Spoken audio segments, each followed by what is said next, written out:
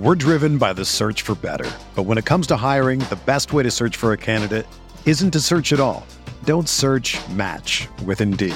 Indeed is your matching and hiring platform with over 350 million global monthly visitors, according to Indeed data, and a matching engine that helps you find quality candidates fast. Ditch the busy work. Use Indeed for scheduling, screening, and messaging so you can connect with candidates faster. Leveraging over 140 million qualifications and preferences every day, Indeed's matching engine is constantly learning from your preferences, so the more you use Indeed, the better it gets. Join more than 3.5 million businesses worldwide that use Indeed to hire great talent fast. And listeners of this show will get a $75 sponsored job credit to get your jobs more visibility at Indeed.com/Blue Wire. Just go to Indeed.com/Blue Wire right now and support our show by saying that you heard about Indeed on this podcast. That's Indeed.com/Blue Wire. Terms and conditions apply. Need to hire? You need Indeed. This is True Faith Weekly Podcast. I'm Alex Hurst, and I'm joined by Andrew Bolland on the phone. Hello, Bolland. Hello, Dodds.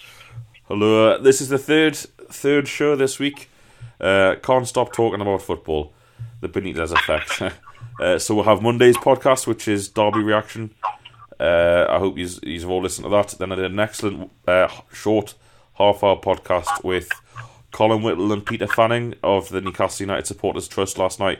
Really interesting. Please have a listen to that. It's far more important, the work that the Trust and other trusts around the country are doing than a lot of people realise. And there's already the effects of supporter engagement are already evident with the reduction of the away tickets in the Premier League to £30 each next season. So please have a listen in and take on board what we're saying. There's a lot of misconceptions about the Trust, which the guys at the Trust are really hoping to break down with their upcoming public conference in April. So yeah, that's all on SoundCloud. You can follow us on SoundCloud, follow us on Twitter at TF Weekly Pod. We'll tweet more details, and we also kind of engage a little bit with the True Faith Facebook page, so you can find us on there.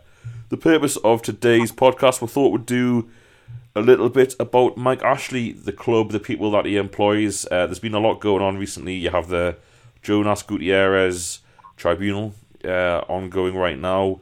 You have Mike Ashley's mental interview with Sky Sports, which came out beginning of the week, I think, Monday. So we're going to talk about that. Bob Moncur's been talking to the press this week, saying Steve McLaren did a great job.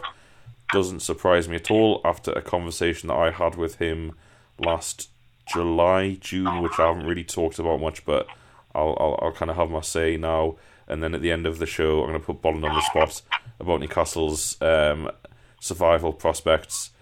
So that's just about it. And then, Bolland, if you want to raise anything else, we'll have time. It's just me and you. Just the best ones have all turned up, which was what I was hoping for. But let's talk about Jonas Gutierrez and the ongoing tribunal for £2 million damages that he has against Newcastle United. First of all, Bolland, tell me, if I was to say to you, Jonas Gutierrez as a Newcastle United player, start to finish, what are your thoughts? So I think Gutierrez was a pretty good servant for the club. I think he was one of the more solid performers the year we went down, and then obviously performed pretty well for us in the Championship. He got a bit of a hard time from Newcastle fans because he's quite an awkward-looking footballer at times. He doesn't really look like an athlete. But, you know, he did a good job for us on the left, especially when he had someone like Enrique Boman on beside him. Final product was sometimes looked a bit awkward as well, but, you know, he came up with some good goals for us. I think there was one at Wolves in particular, which springs to mind, which was a good goal. And after everything he went through, I think, you know, he became sort of a cult figure and a legend for us. Yes, I agree with all of that. I have a bit of personal, not with him, but with a lot of Newcastle fans, because, and it's understandable, his story last season and his recovery and getting back to playing football it's one of the very few positive things to come out of Newcastle, albeit, you know, there is now allegations by Jonas, that Newcastle as a club had as little to do with that as they possibly could. But it's one of the genuine good stories that's to come out of the club in the past 8 years. You pretty much got promotion, fifth, Europe, Jonas and Benitez. Like, that's it for the last 8 years. So that was really good. But and like the support of Newcastle fans and a lot of people have taken him to heart, which is great. But like you say before that, he was a hugely divisive character as a footballer, not as a person. And I think pretty much everyone respected and understood that he gave 100%. There is not a game that Jonas Gutierrez did not try his best for Newcastle United. He reminds me, from a personal perspective, of another much misunderstood footballer who I'm constantly sticking up for, and Moussa Sissoko. He was out balance. Just at the time at the match, in the corner. I don't think you can compare Sissoko and Gutierrez. I'm not having it. Right, yeah, well, I'm going to try. Just from a personal perspective, Jonas Gutierrez is one of my favourite all-time Newcastle players, and I want to go into why, which is why I get a lot of stick on social media off you lads for saying that Moussa Sissoko is one of Newcastle's best players and most important parts of the current, albeit shambolic team. And Jonas was the same, albeit was slightly more successful. So he turned up and allegedly bought himself out of his own contract for reports of between £8 and £12 million, which you'd guess Newcastle paid those costs. He had a very promising start. The season we got relegated. I was at his debut at Old Trafford when we drew 1-1 against the newly crowned champions of Europe, Manchester United. We were the better team that day under Keegan. By far the better team. Alan Hansen, on Match of the Day, said that Jonas was the standout new signing of the Premier League weekend, and he was. Unfortunately, the first international break of that season, which was August, September, October, he dislocated his shoulder and was therefore out pretty much the rest of the season. He didn't make very many appearances that season, and didn't really play too much either, and didn't show what he did to begin with. Like you say, championship season, him and Jose Enrique, let's be frank, they just absolutely waltzed that league. That everything went down the left. I don't even know who played right wing for Newcastle at the time. Danny Guthrie. Danny Guthrie. The signed Routledge eventually. Before that, though, no idea. Barton was injured that whole season, so it wasn't him. Yeah, I've got no idea. They signed Pancrat for a few games. Anyway, you can see where we're going. The left side was where it was at in that team and for a long time, and I actually think that Jose Enrique got his move to Liverpool on the back of the partnership with Gutierrez, because Gutierrez had a knack of making players look better than they actually were at partners. So if you look at Jose Enrique and Davide Santon, the best football they probably played in their careers was with Jonas. He's such a good team man. He's so good at linking play, so good at partnerships, and he's fantastic. Moving into the Premier League, crucial contributions. He was instrumental in the team that finished fifth, almost and ever present in those 2 years. Every single game he played practically. Quickly on that, I'd just like to chip in with, I think Gutierrez is one of the unsung heroes of that season, because everyone remembers Ben Arthur, Barr, Cisse, Cabaye, all having absolute stormers, but it was Gutierrez, especially when we started playing as the three in midfield. It was just the absolute engine behind that team. Yeah. People sort of forget about that sometimes. But sorry, carry on. I think that's a really good point. I'm pleased you said it. So I was probably going to gloss over that, but I was at Wolves when he scored a quite frankly brilliant goal. He's a really, really good footballer, and I never really thought he got a lot of stick from Newcastle fans. A lot of stick. I mean, me and a lad called Cosmo were in the corner at the time. We still are, but a different part of it. And the grief he used to get from the idiots around us who just couldn't recognise what he was. Now, I know he wasn't the best crosser of the ball in the world. I also know that sometimes, as an attacking force, he relied, he kind of lost a little bit of that pace that he had when he first signed for us. So he was fairly, I wouldn't say limited, because this is a guy with 22 caps for Argentina who's represented Argentina at the World Cup. So he's, I wouldn't say a limited footballer, but certainly a guy who maybe didn't have, like you say, have the skill or the natural talent of Hatem Ben Arfa, but his contribution to Newcastle United was 10 times what Ben Arfa's was in the time he was here. 12-13 when we were in Europe that season, his form really dropped off. I actually believed he was, like many other players under Pardew, played injured, because he had a long-standing problem. He could never finish a game, and it was almost a bit of a joke that he wasn't being dropped at the time. He was forced to play left-back quite a lot, which he did not excel at, but he was clearly a character who was very much an integral part of the team and an integral part of that, that dressing room. The 13-14 season starts, and he's gone. I could check Facebook messages, WhatsApp messages, texts between me and my mates, me and the lads, especially Simon Campbell, who was also another big Jonas fan. We were, where the hell is Jonas Gutierrez? Considering we were a poor side, let's not forget, a poor side. Where on earth was Jonas? We just couldn't understand it. And that kind of, I've gone through this long intro here, and I'll talk about Moussa Sissoko because, listen, Jonas is 10 times or has contributed 10 times what Sissoko has contributed to NUFC, 100 times. So I'm not trying to compare them as players or in work rate, but Sissoko's a player who gets a lot of stick from fans saying drop him, sell him, when in fact his contribution suggests otherwise.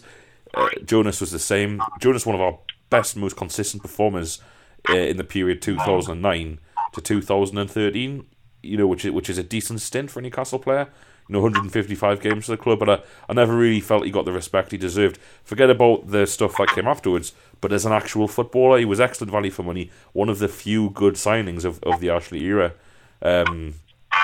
So yeah, anyway, that brings us to 2014, and Jonas just can't get in the team 2013-14, can't get on the bench, and we're now hearing Bolland that Gutierrez is stating that when he told the club about his illness, he essentially was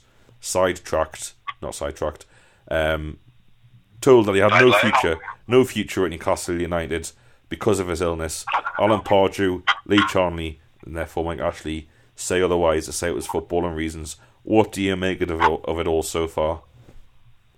It's such a shame that such a positive story has gone so drastically wrong for the club. It's terrible, terrible PR. And I think you asked me earlier, whose side do you come down on? And obviously Jonas's, because what reason has this bloke got to lie? He's been through so much. Why would he just now? And the Newcastle fans were dead supportive of him, so why would he now come back to the club unless this is all entirely true? And Pardew saying it was the footballing reasons. I quickly looked at his interview. Well, it's what he said today at the tribunal, and he said it was to fit in players like Obertan and Marvo.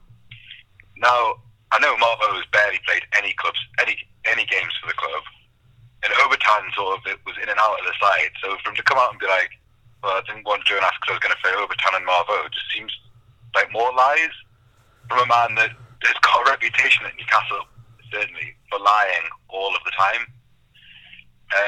It's just such a shame. It's just a shame. I think it's brutal what they've done to him. I know he only played for the club for 7 years, but they should have given him more of a send-off if the plan was to always let him go. They're saying I think it was 80 games for him to trigger another year. You can sort of see the reasoning behind let's not keep Jonas for another year. I think he'd still do a job for us now, but I can see the reasoning behind it. But why they had to get John Carver to ring him up and tell him that it's over as well is just ridiculous. It's all just ridiculous. He should have been given a bigger send-off, probably a testimonial. Why not? Oh, I would have been there, Bolland.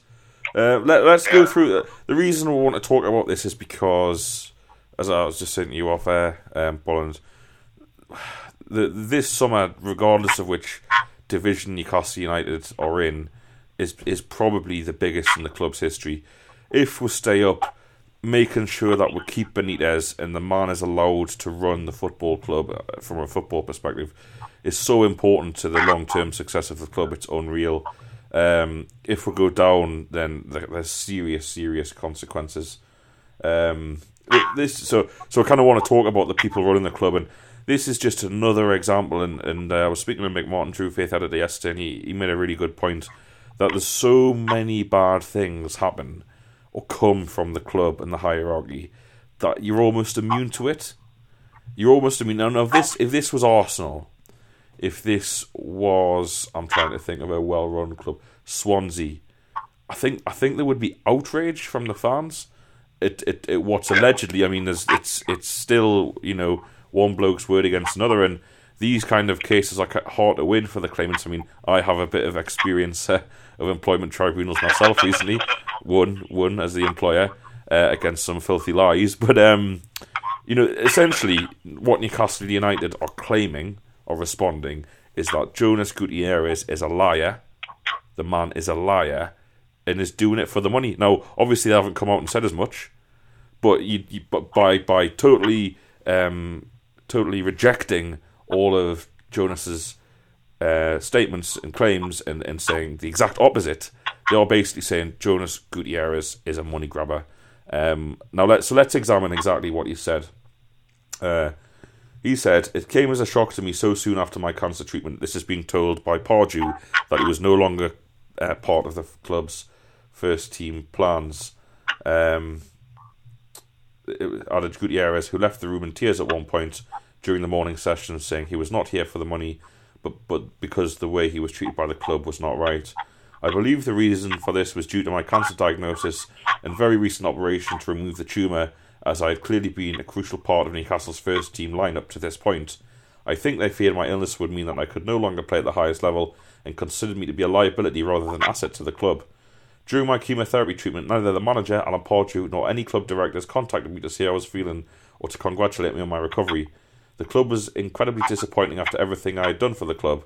Newcastle insist they did contact Jonas during his treatment, blah blah blah." So that's the very early. That's what came out about two days ago or so. Since then, things have moved on slightly. But I want to kind of bring up, if I can, what Lee Charnley said and what Alan Pardew said. Now, I'm just reading from the BBC website here about what's gone on and what hasn't gone on and stuff. But so far, I'm not seeing anything from Jonas's side, which is totally out of order. So obviously, there's further accusations made by Jonas that essentially the club had informed Pardew not to select him to try and either force him out, make sure he didn't get this automatic contract extension, which he was to get after 80 starts. So Lee Charnley has come back and said, "Even if we had wanted to influence team selection, which, to be clear, we did not, this would have placed us in breach of our obligations under the manager's service contract. Moreover, the suggestion that our reason for influencing team selection was to avoid extending Jonas's contract because he had cancer is offensive and untrue. By the 2014-15 season, Jonas made a total of 78 Premier League starting appearances for the first team, and therefore he fell just short of hitting the target to trigger the automatic additional year. I note that a significant part of Jonas's case in this matter relies on the assumption that the board and the chairman of the club controlled the team selection to prevent him starting enough games to reach the target.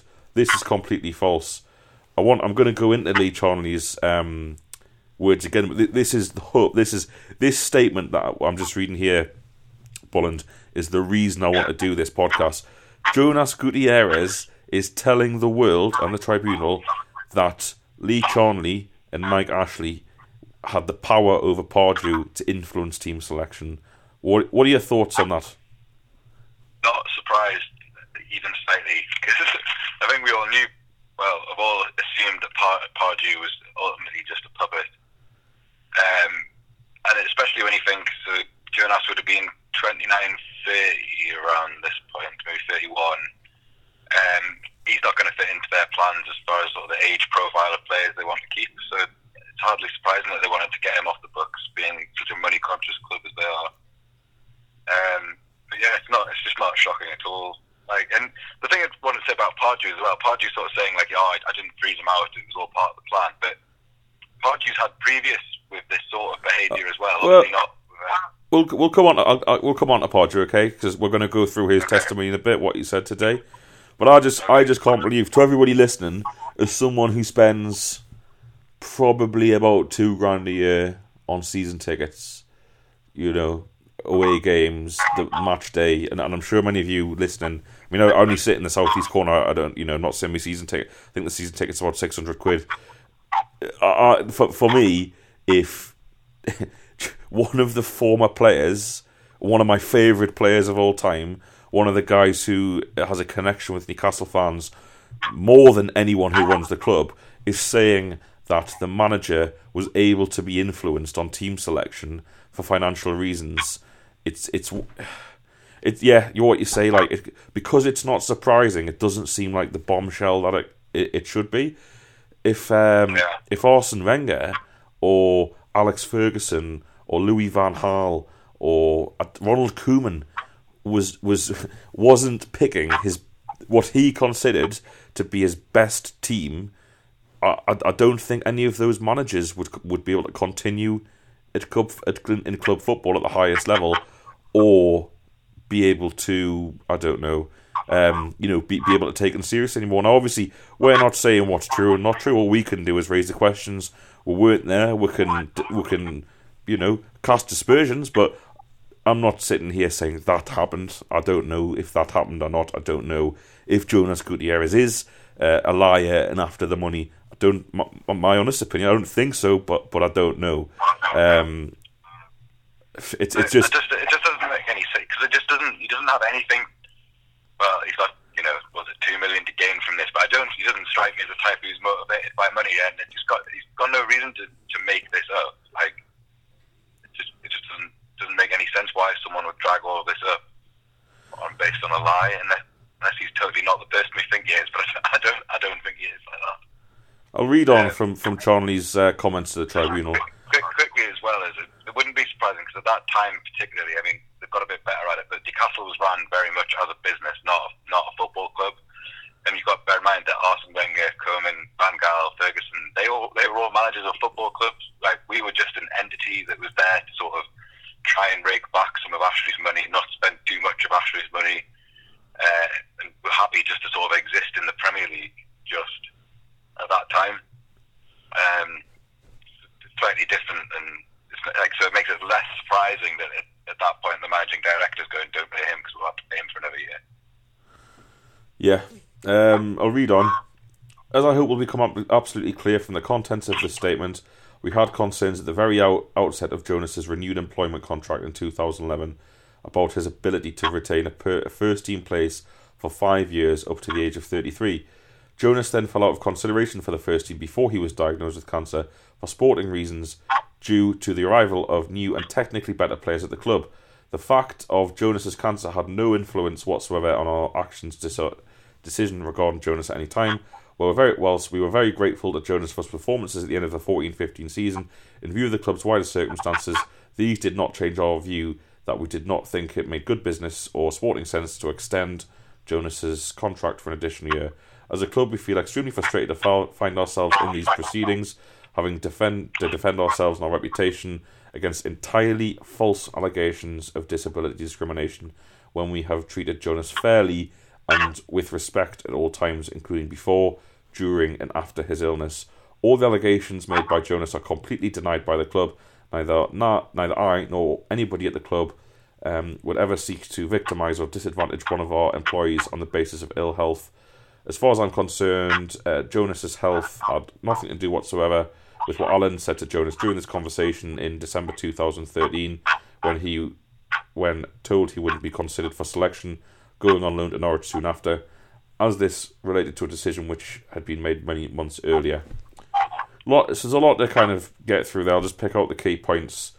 I remember him being sent on loan to Norwich. Very surprised and disappointed at the time. He hadn't been playing before that. I seem to remember him coming on at Cardiff away in a game we won 2-1, thinking, "Oh, Jonas is back fit, good." I just got, I'm racking my brains here trying to think of these players in the 13-14 season who were technically better. These players who I think Pardew's going to talk about, and Charnley says, which players at the time played left wing for Newcastle? And I'm serious, this is me today at work thinking, who on earth played left wing for Newcastle at that time? Can you remember, Bollins? I think, I could be wrong, but was it not a certain Mr. Gouffran? You're spot on. I'm thinking, who the hell played left wing for Newcastle instead of Jonas? Who was that good that they were basically like, well, this bloke's absolutely mint. So see you later, Jonas. Not even on the bench. Doesn't matter if this bloke gets injured, he won't get injured. And it's Johan Gouffran. So that, I mean, again, from a football perspective, we don't know what happened and what happened, but Lee Charnley and Alan Pardew, from their own statements, come on to Pardew's in a bit, are saying that Johan Gouffran gave them enough confidence on the left side of Newcastle's midfield to basically deem Jonas not good enough, not needed. Would you agree with that assessment of these two men who held incredibly important positions at Newcastle United? So I suppose you got to remember Gouffran that first season was actually pretty decent, but I don't think he was so good that he could get rid of all the other options on it. Well, I think he scored 5 goals, didn't he? Yes, he still played terribly. Well, even had a song at that point. So I don't think it warranted totally getting rid of Gutierrez. But I mean Gouffran. I'm not sure it warranted getting rid of Jonas completely, but they did have another option there, I suppose. What Pardew says, and I'm sure you're going to touch on in a minute, that makes it more baffling that he shopped him out. Okay, yeah, we may as well go on to what Pardew said today, I think. Yeah. My particular concern with Jonas related to the low number of goals he scored, Pardew told Tribunal. He'd only scored 3 goals in the 2010-11 season, which for an attacking midfielder was well below what I would have expected. I'll park this for the moment, because there are flaws in what Pardew's saying here, massively, in my opinion. During the 2000... You mean Pardew said something that doesn't make sense? Yeah, I know, or was possibly a lie, but yeah, we'll see. Pardew, now Crystal, blah, blah, blah. Continued to start Gutierrez during the 2011-12 and 12-13 campaigns because of his experience, but he only scored 3 goals in that time, which Pardew said was again below his expectations. He added the signings of players including Johan Gouffran, Moussa Sissoko, and wait for it, Vernon Anita in 2013. Don't play the same position, despite what John Carver tried to do.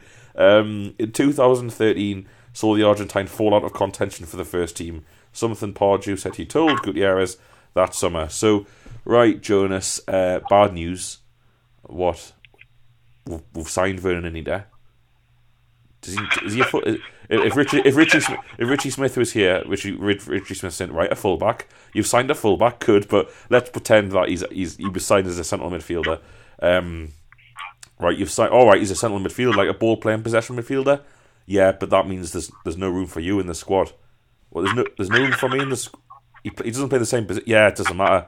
No, there's no room for you, I'm afraid. Like I can't. And then again, Pardew is obviously confident enough to say this to a tribunal under oath and in public. I was honest with him and explained that he would not be a regular in my first team for the upcoming season. Jonas appeared to accept my decision and continued to train well. However, as expected, after a difficult conversation, I felt our previous good relationship deteriorated from this point onwards. No surprise, considering you've just told him that Johan Gouffran, who's a striker, and Vernon Anita, who's a central midfielder, will be taking his place in the squad. Pardew said he was really upset for Gutierrez when he heard the player had been diagnosed with testicular cancer in October 2013, but told him that he was unlikely to feature in the first team in December that year. I'm not going to dispute any of that. I respected Jonas as a professional, and I felt the fairest approach was to be honest with him. This was a purely footballing decision. It is personally upsetting to me that Jonas appears to think otherwise. Then the article the BBC says that Pardew lost his father to cancer in the days of playing career. Said he thought that was the way that Gutierrez wanted to handle it in respect to Pardew not contacting him. When he first got diagnosed, his instructions were that he did not want anyone to know bar myself, not even the players. I genuinely felt he wanted to deal with it in that matter. All my concern for Jonas went through the doctor. I do remember he said it was difficult to contact Jonas at times. I took that as the way he wanted to deal with it. My father dealt with it by not telling us anything. I kept my concern solely through the doctor. I felt we did as much as we could because he detached himself from us. We welcomed him back with open arms.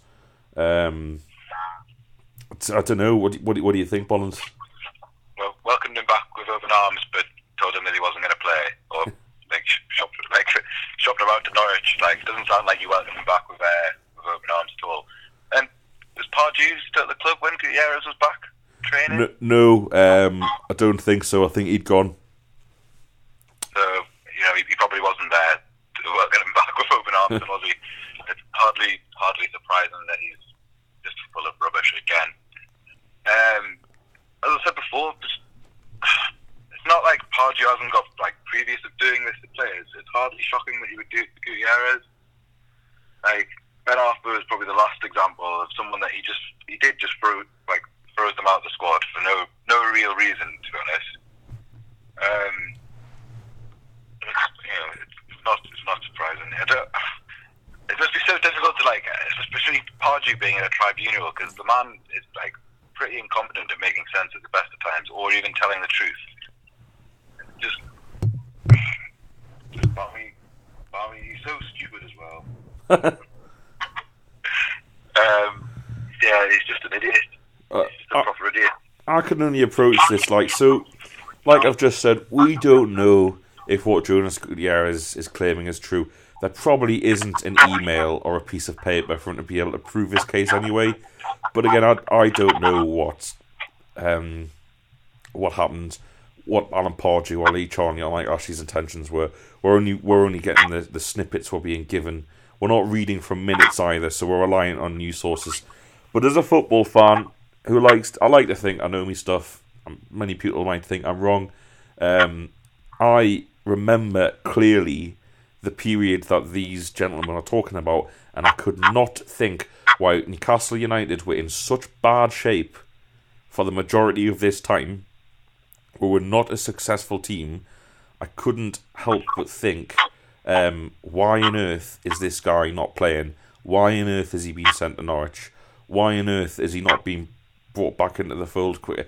So that kind of tallies up with what Gutierrez is saying. The fact that he was brought back into the team in 2014-15, when presumably all of these players that Vernon Anita was still around, Johan Gouffran was still around, so just Pardew just admit he was wrong, or he wasn't the manager. John Carver was his assistant.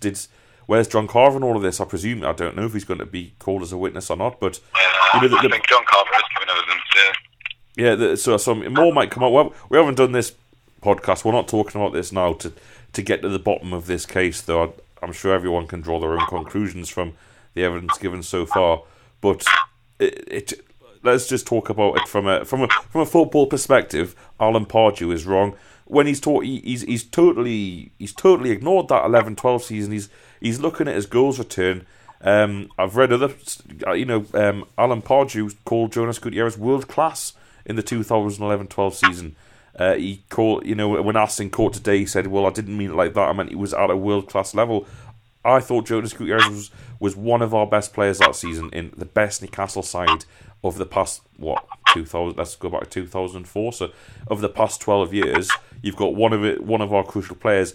His record just being brushed over. The way he brought Davide Santon on, the way that he was part of that successful midfield, the way Bolland, like you correctly said, that when for the second half of that season, when we picked up a lot of good results, he was influential in almost every single game. I don't know. It's just another nail in the club's coffin. You don't see other football clubs being taken to try to, you don't see Stillian, Petrov, and Villa taking them to a tribunal. Other clubs who've lost players up and down the leagues to illness, and it just seems to be Newcastle. And like I said earlier, it's people don't even, not that they don't care. It's just like, oh, they've done what? Not again, and it's just like, I don't know what you think, Bolland, but it's just starting to really, really, really worry me. Yeah, I think I've mentioned this before, certainly to Mickey, that some of the stuff that goes on at Newcastle, like, people just don't kick off about anymore because, as you mentioned earlier, it happens so regularly now that bad news and bad press comes out about the club, and it's largely down to the people that Ashley puts in charge, and I'm sure we're going to come on to his comments in a bit, but it's just, from a personal point of view, it's just so disappointing. Like, Joe Nass seems to be pretty widely loved as well, even by other teams. Like, people seem to like him. He's been on a couple of those sort of lad Bible things with him singing on the plane for the lads and stuff, and it's just shocking the way that we've tracked him. It's just shocking. Yes, I suppose we may as well move on from there. This isn't a podcast where you're going to get any nice conclusions, or the case is ongoing, so all sorts might come out. What could be information, evidence might come out which is totally damning against Gutierrez and saves the club. I doubt it, though. I seriously doubt it. And yeah, really, again, like I say, really disappointing that it's come to this at all. The last time the club was at a tribunal, it was also with a man who loves Newcastle United, Kevin Keegan, who won his case against the club. And if you look at Alan Shearer's treatment by Mike Ashley and the people who run the club, it seems that Mike Ashley has a massive problem with people who have the best interests of Newcastle United at heart, because everything Mike Ashley's done so far suggests otherwise. And we'll go into that. Sorry, I was just going to say, like, when the Keegan thing was going on, certainly when they got rid of Shearer, it seems a bit like Ashley sort of set about on purpose to take down any of the legends. Like, he's like, I've got Keegan, I've got him in, now I'm just going to stitch him up and get rid of him. And then same happened with Shearer, and it just seems a bit like anyone who can sort of like raise the fan base in any sort of positive way, he was like, no, we've got to get rid of it. We've got to get rid of this mentality of the club having any sort of hero. And Joe Nass just seems to be the next one on the list. Yes, so let's talk about Ashley, because this week there's been quite a candid and awkward interview with Sky Sports News, of all people, from the Sports Direct HQ, as he invited journalists to Derbyshire about his quarrel with MPs. The Times reported his comments as, this is Mike Ashley's words, "I've had tons of fun, but do I regret getting involved in football? The answer is yes. We regret it as well, Mike, because I haven't been able to make the difference I wanted in football. I wanted to help Newcastle. I wanted to make it better. That's what I wanted to do. Whenever you buy a company, you want to make that company better, but perform better, fight above its weight. I haven't seemed to have been able to have that effect in football. I have done that in Sports Direct, but not in football. To get a football club, this is important, to be the best, you have to get the sun, the moon, and the stars aligned perfectly." Right, we'll park that. I'm going to come back to that first. "There is a negativity around me as an individual at Newcastle, so the best thing is to make sure it's on solid ground and then step back to get them self-managing Newcastle in the way Sports Direct self-manages Sports Direct." I'll come back to that too. "I created a board, and the board gets to appoint the manager and choose the manager, and then they put the manager on the board, and I don't interfere. I don't know what players they will sign or what team they will play. All I said was, there is a bank account, and when you've emptied it, it is empty. Don't come crying to me for any more money, but you have a big balance in the bank account, so have a go. They have had a proper go this season. I think everyone agree the result has not been ideal. There is virtually nothing in the bank account. They've emptied it." Where are we?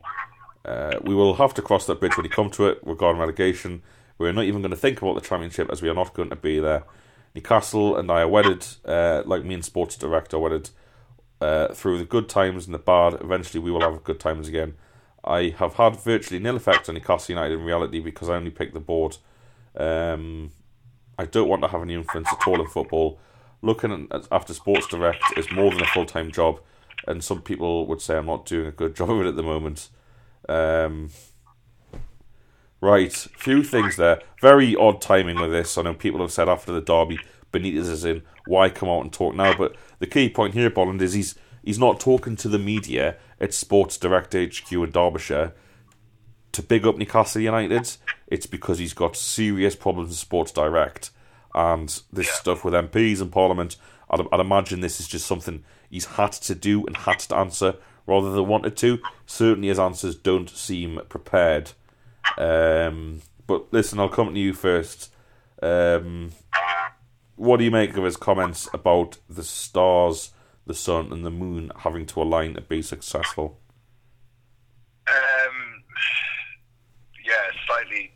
Slightly strange. I think what he's probably trying to get at is, to be honest, I don't really get what he's trying to get at, because football's not all about luck. I can only assume is what he means is by getting his board and his manager and the players, and then you'll have success. But what he's done really is, largely, I'm not surprised by what he said, to be fair, right? Because he's got a lot of money at this football club, and I don't know how much he's taken out. So you can sort of understand why at this point he's probably slightly fed up, and that's certainly the way that he comes across. Ashley's problem has been that he just hires idiots. Like, I know he says sort of like he's taking a step back, but you know, the one thing that he has to do is pick that board. He says he picks that board, but he just consistently picks idiots to run it. Like Joe Kinnear, director of football. What more can you say? At the minute, you've got Charnley, Moncur, and Graham Parr, who I think we can all agree have done a disastrous job. And he's backed them, and you can't ask him to do much more than that, to be fair. It's just that the people he's hired have been total idiots.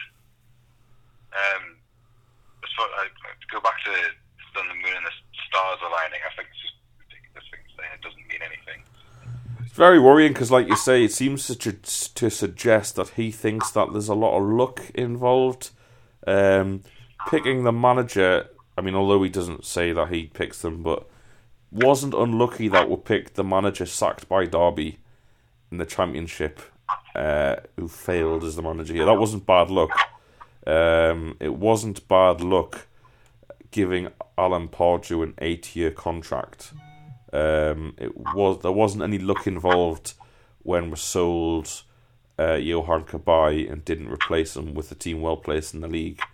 There wasn't much luck involved when we sold Andy Carroll. Well, there was but luck in terms of the money we got and didn't replace him in the league. That was probably the luck. That was probably the luckiest thing he's had, to be. all of those actions from people, from either Mike Ashley or people Mike Ashley employs, damaged the club. Well, that was what, you know, when he's saying that I've had no effect, that's just like totally not true. Yeah. Well, probably, I know we've had some poor league positions before, actually, but they've been pretty consistently lower mid-table down towards the relegation zone. Obviously, the relegation, which is not where Newcastle were really even like aiming to be, and that's the difference that he's made, is that he's just lowered expectations at Newcastle. And to be fair, they probably did need to come down a little bit, but not to the point where now we're sitting around praying that we're not getting relegated. Even at the start of the season, it's like, please, let's not be in another relegation battle, which is not where Newcastle fans used to think. It used to be like, we could get top 6, we could even get the top 4. Like, why not? Let's have a go. And to him to say he's had no impact, it's just balmy. Like, it's like he's not even been paying attention to the last 8 years. Like, even things like the fans, like St James's Park, is noticeably quieter since he's been here because he's just sucked the life out of, like, as we mentioned earlier. This is a debate for another day, but I don't agree with that. I think the atmosphere is better than it was before Ashton came, because it was really, really bad then. But that's another story for another day. Certainly attendances have dropped. They have to give away a lot of free ticket, well, not free, but reduced price ticket deals. And it is good, but you know, to what point is it good? Because if you can sell your stadium by giving away all the tickets for free because no one will buy them, then it harms the club as a sporting, you know, success until it generates its own income. This is kind of harsh thing for me to say, but I think it's true. Mike Ashley seems like a stupid bloke. Whether he's just that bad at talking to the camera that he just rambles on with a load of rubbish. He talks about making Newcastle perform. He wants to make Newcastle perform above its weight. Well, Newcastle are what, the 6th, 7th richest team in England? yet Newcastle have finished above that point once in his 8 years. Newcastle are one of the best, or something like the 14th best supported club in Europe. Obviously, we're not currently ever competing in the European competition with the best 32 teams, or the one below that. For a matter of fact, he talks about that Newcastle is wedded to him, and he's wedded to Newcastle United. Well, if the club is self-sufficient, which he claims it is, why do Newcastle United need Mike Ashley? If the club is self-sufficient and he doesn't have to put any money in, he's talking about this empty pot. I don't think it's as bad as a lot of people have made out that the club are bankrupt or the club's got no money. Obviously, we'll have all of next season's money to come in, whichever league we're in. But in terms of Mike Ashley saying that the club is self-sufficient, I have no impact, I have no control, well, I would say to Mike Ashley, what is the point of view? If that's the case, Ashley... I think what he's trying to get at, though, is that he can't sell it. No one will buy it off him. So that's not true. A lot of people would buy it from him. It's more likely the price he would ask for, and the fans would buy it off him. The supporters trust would. Yeah, but how are they going to get the money to buy it off him? Well, because the club's probably worth what he bought it for 180, was it? But then he put in about 200 million. I think he reckons the club, I don't know this, but probably owe him 140, and he bought it for 120, I think. I might be wrong in that. So that's 260? Is that right? Anyway, but just say you wanted £250 million for the club. I'm finished work now, Doug. I'm not doing maths. There are examples. Look at Hearts in Scotland, where they were on their knees. A millionaire bought the club and is working with the supporters trust to find different ways of continuing to sell the club to the fans. It is possible. Like it's only impossible if you go in there with this vision and think, right, well, Newcastle fans have to come up with a lump sum payment, one-off of 250 million quid. Why? If Mike Ashley has nothing... That's what Ashley would do, isn't it? Yeah, but why? If Mike Ashley has nothing to do with the club, he doesn't have anything to do with the running, he doesn't have anything to do with it financially, why can't he accept this is me thinking off the top of my head, why can't he accept a bond scheme, or why can't he accept payments made by direct debit every season from shareholders, or why can't he sell a proportion of the club to the fans to allow us a seat on the board? The whole thing just doesn't make any sense to me. What you're saying there is right, and that's what most people think. It's well, that's what he would do, isn't it? And you're right, because he's not suggesting anything else. Why does Mike Ashley want to have Newcastle United on his watch? He's admitted he doesn't know what he's doing. He's admitted he doesn't know anything about football. I still struggle to see. And Mike Ashley's come out and said it himself. What on earth he's doing? In terms of the free advertising, Sports Direct are having millions every day wiped off the share price. Their association with Newcastle United is toxic. So I'll repeat the question: what on earth does Mike Ashley have to gain from keeping hold of Newcastle United? And I'm going to answer part of that question now. The Newcastle United Supporters Trust has done some pretty sterling work in getting to the bottom of the proposed sale of some land south of the Gallagher End, which the club either owns or has on a long-term lease or so. I don't know the exact details. If you head to True Faith Facebook page, truefaith.co.uk, and the NUST.org, you'll find out some much, I'm sure, better information about this. But Mike Ashley looks to sell this. Mike Ashley is looking, I think it's no secret, to sell this land to a property developer. When Mike Ashley bought the club, this land belonged to the club. This is the club's land. Bollard, can you see any argument at all from a football club perspective for selling that land? No. I think this is the plot of land, which is basically the only space we have left if we ever wanted to expand the stadium again. Obviously, I don't think that looks like it's going to happen anytime in the near future. But who's to say in 10, 15 years' time, if results pick up, there might actually be people wanting to go to the games again. Forget that, Bollins. Next year, if Rafa Benitez is in charge of Newcastle and he's given something of a transfer budget to work with, you know as well as I do, if Newcastle were competitive, even if they were competitive in the top 10 of the league, if they did a Stoke next season with a couple of cup runs or a cup run in there, I know and you know that Newcastle operating in the top 8 of the English Premier League could attract, in my opinion, 65,000 fans. Was 52,000 there against Bournemouth, for God's sake? We're 19th. Do 52,000 there when we're 19th. If you park that for a minute, and even if you say, right, we're never going to sell out, we're never going to get more than 52,000, even the selling of that land, where's the money going to go? Is that money going to go into transfers? No, it's going to go into Mike Ashley's pocket. And it gets down to one of the most worrying questions about all of this. It is what has happened at Leeds. It is what happened at Wimbledon back in the day. It's what happened at countless other football clubs, and it's asset stripping.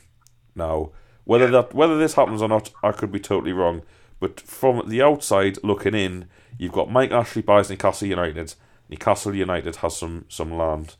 Mike Ashley transfers that land to a holding company and looks to sell it for financial gain. That is asset stripping at the very highest level, and if Mike Ashley plans to maintain ownership of Newcastle United for what me and you've just talked through for no good reason on his behalf, when he could get in my opinion he could get his money back, whether it be short term or long term or whatever. He could get his money back if he really looked for it, and he doesn't. There's no indication that he's doing that. It looks to me that Mike Ashley is in Newcastle United to make for personal financial gain, and if that's the point that we're at, that he'll happily asset strip the club, then the future looks very worrying indeed. I don't know what you think. Yeah, it is slightly worrying. It's the selling off of the ground. I don't know. It seems like it's sort of gone under the radar a little bit, and I don't know if that's because people are so used to just rubbish news coming out of Newcastle and things like this coming out of Newcastle, or maybe people don't really understand what's going on. But it's just, it's not something that people are kicking off too much about. And I've got to admit, I hadn't really thought about it too much until you just mentioned it there. But it seems like something people should be kicking off more about. It's very, very worrying. And like you say, by his own admission, I don't think he really wants to be part of the club. So from his point of view, why not? He's a businessman at the end of the day, and he can make some money from it, and he's been a pretty ruthless businessman at it. So, yeah. That's the thing. I mean, you made me think about that. I hadn't really thought about it properly until now. I hate to be the bringer of. Let's get the bed sheets. I'll head down to St James now. Yeah. So I don't know where to go from here, because I want to. So we've made the point here. I think a lot of people listening to this show will already know about it. But it is a really scary thought, because if Mike Ashley does a successful business deal here, then what's to stop him selling off the training ground or the stadium, or I don't know. I mean, you're getting into the realms of ridiculousness a bit, but sorry, I think he done something. He said something similar at Rangers, hasn't he? He owns the car park or something. Oh yeah, I mean, Rangers is a whole other. You're spot on. That it's another thing that we've kind of, just as Newcastle fans, a lot of Newcastle fans buried their head in the sand. It's Rangers. It's a basket case. Mike Ashley has gone into Rangers, and he's seen a desperate situation with a desperate club on its knees, and he hasn't thought to himself, well, I've got a lot of money, I have some experience in football, how can I make this once great football club great again? He's thought, how can I make a few quid out of this? How can I? And it's, I mean, we're talking like this, and the managers and Kinnear, like you say, you're dealing with a bit of a despicable guy, but it's only recently, once I've started listening to the people from the Supporters Trust, looking into things in more detail, like you start to realise that, is this the worst man in football? Do we have the worst chairman? Now, I criticise Ellis Short a lot. A lot of really thick Sunderland fans can't understand that I'm not criticising them. I'm criticising the club. There is a difference. So next time you want to have some massive, forum thing about me, the things I write, they should just try and remember that fact. I'm not criticising Sunderland fans. I am a bit, but the club and the fans are two separate entities. But Ellis Short is really, really bad. Ellis Short's results have been worse than Mike Ashley's on the whole. Which, if you consider how bad Ashley is and Charnley are, considering supposedly they're trying their best, and we're saying Ashley's got exterior motives, they must be pretty bad at running the football club. At least Newcastle turned a profit. I say at least, it doesn't matter, but Newcastle managed to turn a profit while being useless. Sunderland have lost millions and millions at being rubbish. But I just want to talk a little bit now. We're nearly at the end of the show. I don't know how much I've told you, Bolland, about my chat with Bob Moncur at the start of the season, which I haven't really talked about now, kind of out of respect. But he's come out and said he thought Steve McLaren did a really good job to the Chronicle today. So I kind of feel that I should, I can talk about what we said, and from a football perspective anyway. Just this is a guy who presumably Mike Ashley appointed to the board. Newcastle United legend to people of a certain age, captain, won the cup, speaks very well about those days and seems to know what he's talking about. So this guy is on the football board at Newcastle United. This is the football board that Mike Ashley says make all of their independent decisions. Bob Moncur told me in a conversation in probably August last season, when I was negotiating my executive box that I have for work renewal, that Lee Charnley doesn't speak to him about transfers. Lee Charnley does not speak to Bob Moncur about transfers.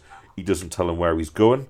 When we're talking about players coming in, he says he'll try and speak to Lee, and Lee's gone for 2 days here or there, or 3 days. So you've got a bloke on this football board who is not kept in the loop regarding transfers. That's worrying. What's the point of having a board? He also told me that John Carver did a fantastic job. He told me that tactics in football are rubbish. There's no such thing as tactics in football. The team with the best players win. Mourinho, Wenger, all these people who talk about tactics, they're just lying to the press. Football has nothing to do with tactics. I mean, it quite simply a nonsensical statement. I understand where he was coming from a little bit, that the team with the best players tend to win, but obviously in the Premier League it's very hard to determine who has the best players. Once you get below a certain level, would you say that Newcastle's players are any better than West Brom's? Well, yes, you would, but Newcastle find themselves 15 points behind West Brom in the league. Why is that? Considering Steve McLaren did a good job, according to Moncur. So his argument, the things he said, had absolutely no rationale. It's more the fact to me, Bolland, that this bloke is on the football board, this all-powerful football board, who, in the words of Mike Ashley, run the club. What the hell is going on? Why are we even sitting here doing a football podcast about this football club? My phone cut out briefly there, so I missed for that. Bob, I might offend some of our older listeners here, but I couldn't care less about Bob Moncur. He just seems like this old idiot who comes out in support of Ashley all of the time. When you look at people from our generation, Shearer, Keegan, I'm pretty sure Ferdinand had a pop before he was director of football at QPR. Rob Lee does it regularly.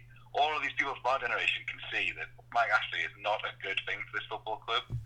Yeah, every time they need to get a positive story out there, it's Bob Moncur talking to the Chronicle. Fair enough, he won a trophy with Newcastle, but it's time to give it up, Bob. Just leave the club alone now, because he seems to be doing. Leave the club alone. He's on the board, man. He's on the board. What? I don't understand why. And I heard you say but Lee Charnley doesn't talk to him about transfers. Doesn't tell him where he's going. What is the point of Bob Moncur then? Do you think? I know he was the club ambassador. You know what, Bollins? I'll tell you. But we asked that question. The people I was with were just said, "Well, if you're not in the loop about transfers or anything important, why are you?" And you know what he said? This is so sad. You know what he said? He said, "I'm there to let the board know what the fans think." Oh God! And I was just oh my God! Who is he talking to? Who's been telling him that Steve McLaren did a good job then? What did you mean? So you're basically saying that what I mean, not that you can always trust these things, but if someone said to the board, if Mike Ashley or Keith Bishop said, what's the Twitter reaction or the social media reaction been to this appointment? What are Graham Carr, you've got Graham Carr, Steve McLaren, and Lee Charnley turning to Bob Moncur. Bob? What would his response be? Like, yes, Steve, all the fans love you. There's no concerns at all. I checked into social media this morning. Which platform? All of them. Just all of them. All the social media platforms. But do you know what's probably quite worrying? And then maybe we're going a bit off topic with this. But like any major organisation, so take yours for example, you'll know what's going on social media. Like you'll be able to gauge your customers' sort of like opinion. I work in IT. That's like a massive thing at the minute. Is you can figure out sort of the sentiment of people's tweets and sort of gauge how they're reacting. I had a story from someone who works in marketing that in Newcastle's marketing department, there's like three guys. There's 3 blokes who work in Newcastle's marketing department. At Arsenal, I think there's something like 25. So it's hardly surprising that because the club's just obviously ran shambolically from top to bottom. I don't think anyone's in any doubt about that. I'm going with this. I got frustrated with myself. but what is going on? Like, do you think Bob Moncur, if that's his job, is to gauge fan reaction, do you think he even knows who's doing the social media in Newcastle? Just go up to them like, what are they saying today? Well, they all hate McLaren still. No. Ridiculous. Rafa, you're probably not listening to this. I wouldn't blame you either. But do yourself a favour and absolutely pie off from this ridiculous basket case of a football club. Like, God, thank God we've got him. Thank God. As if we went to away matches under Steve McLaren, man. As if me knowing this information and knowing what we knew about that the trust had gleaned from the Strawberry Place development and sell-off, as if we'd known what we'd known about Jonas, and we're still like, we're going to Norwich in 2 weeks. Like, because of one man, but I just quite. Like Bob Moncur in that ambassador role, like that's something that someone like Shearer should be doing now, and that's who Rafa Benitez spoke to about coming to the club. Yeah. He wasn't saying when he got unveiled, like, oh yeah, I spoke to Bob Moncur, and I'm feeling pretty confident. Like, he spoke to someone outside of the club. Like, obviously they're going to do this, but it says also there's quite a lot that he's like, I have to get someone's advice who knows the club outside of it, because he probably thinks that people running it are stupid. Like, when Rafa met Lee Charnley, I wonder what went through his head. Like, what are you? Well, Rafa, I used to be the T-boy. Yeah, we've reached the end of this special podcast / radio show. So yeah, I suppose more questions than answers have probably been brought up from this. We hope you've enjoyed listening. Give us a follow at TF Weekly Pod. If you really like us, you could leave us a nice review on iTunes. Hopefully, the gentleman who said we didn't look into the real problems enough at the club will change his review from a 4 to a 5-star review, which is pretty much... I was going to say it's pretty much the reason why we've done this tonight, but we haven't.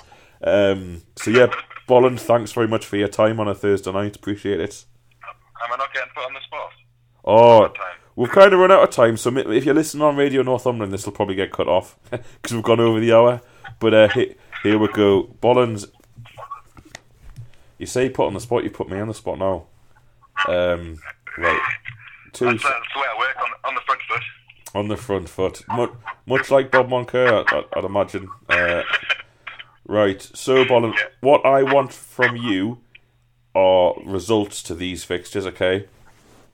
So you're going to tell me what the results are going to be, okay? No. You want to win, lose or draw, or scores? Just win, lose or draw. No thought, no thinking. I want immediate results. Okay. Right. Okay. Norwich away. Win. Yeah. Southampton away. Win that one. Southampton away. Lose. Swansea at home. Win. Man City at home. Draw. Liverpool away. Lose. Palace at home. Win. Vile away. Win. Spurs at home. Lose. No, you said you went lose. That's the point of being put on the spot, Bolland. You have got Newcastle United 4 wins, 1 draw. What's that for? 13 points. So we'd end up on what, 38? Yeah. Probably enough to stay up. Hopefully enough to stay up. Yeah. I think we will stay up. Right. More of this kind of cutting edge stuff in future on podcasts. Bolland has what to stay up when put on the spot. Let's hope it's true. Thanks for listening, everybody. Cheers. Whether you're a world-class athlete or a podcaster like me, we all understand the importance of mental and physical well-being and proper recovery for top-notch performance. That's why I'm excited that Unified Healing is sponsoring podcasts on the Blue Wire Network. Unified Healing is a new and super innovative global network of wellness centers powered by Energy Enhancement System, or EE System. If you haven't heard of the EE System yet, then you'll want to listen up. This technology promotes wellness, deep relaxation, purification, and rejuvenation. Wherever you are across the globe, access to a center is easy and affordable. Interested in experiencing the EE System technology for yourself? Go to unifiedhealing.com/bluewire to learn more and find a center near you. That's unified, UNIFYD, healing.com/bluewire. No material or testimonials on the Unified Healing website are intended to be viewed as medical advice or a substitute for professional medical advice, diagnosis, or treatment. Always seek the advice of your physician or other qualified healthcare provider with any questions you may have regarding a medical condition or treatment and before undertaking a new healthcare regimen, including EE System.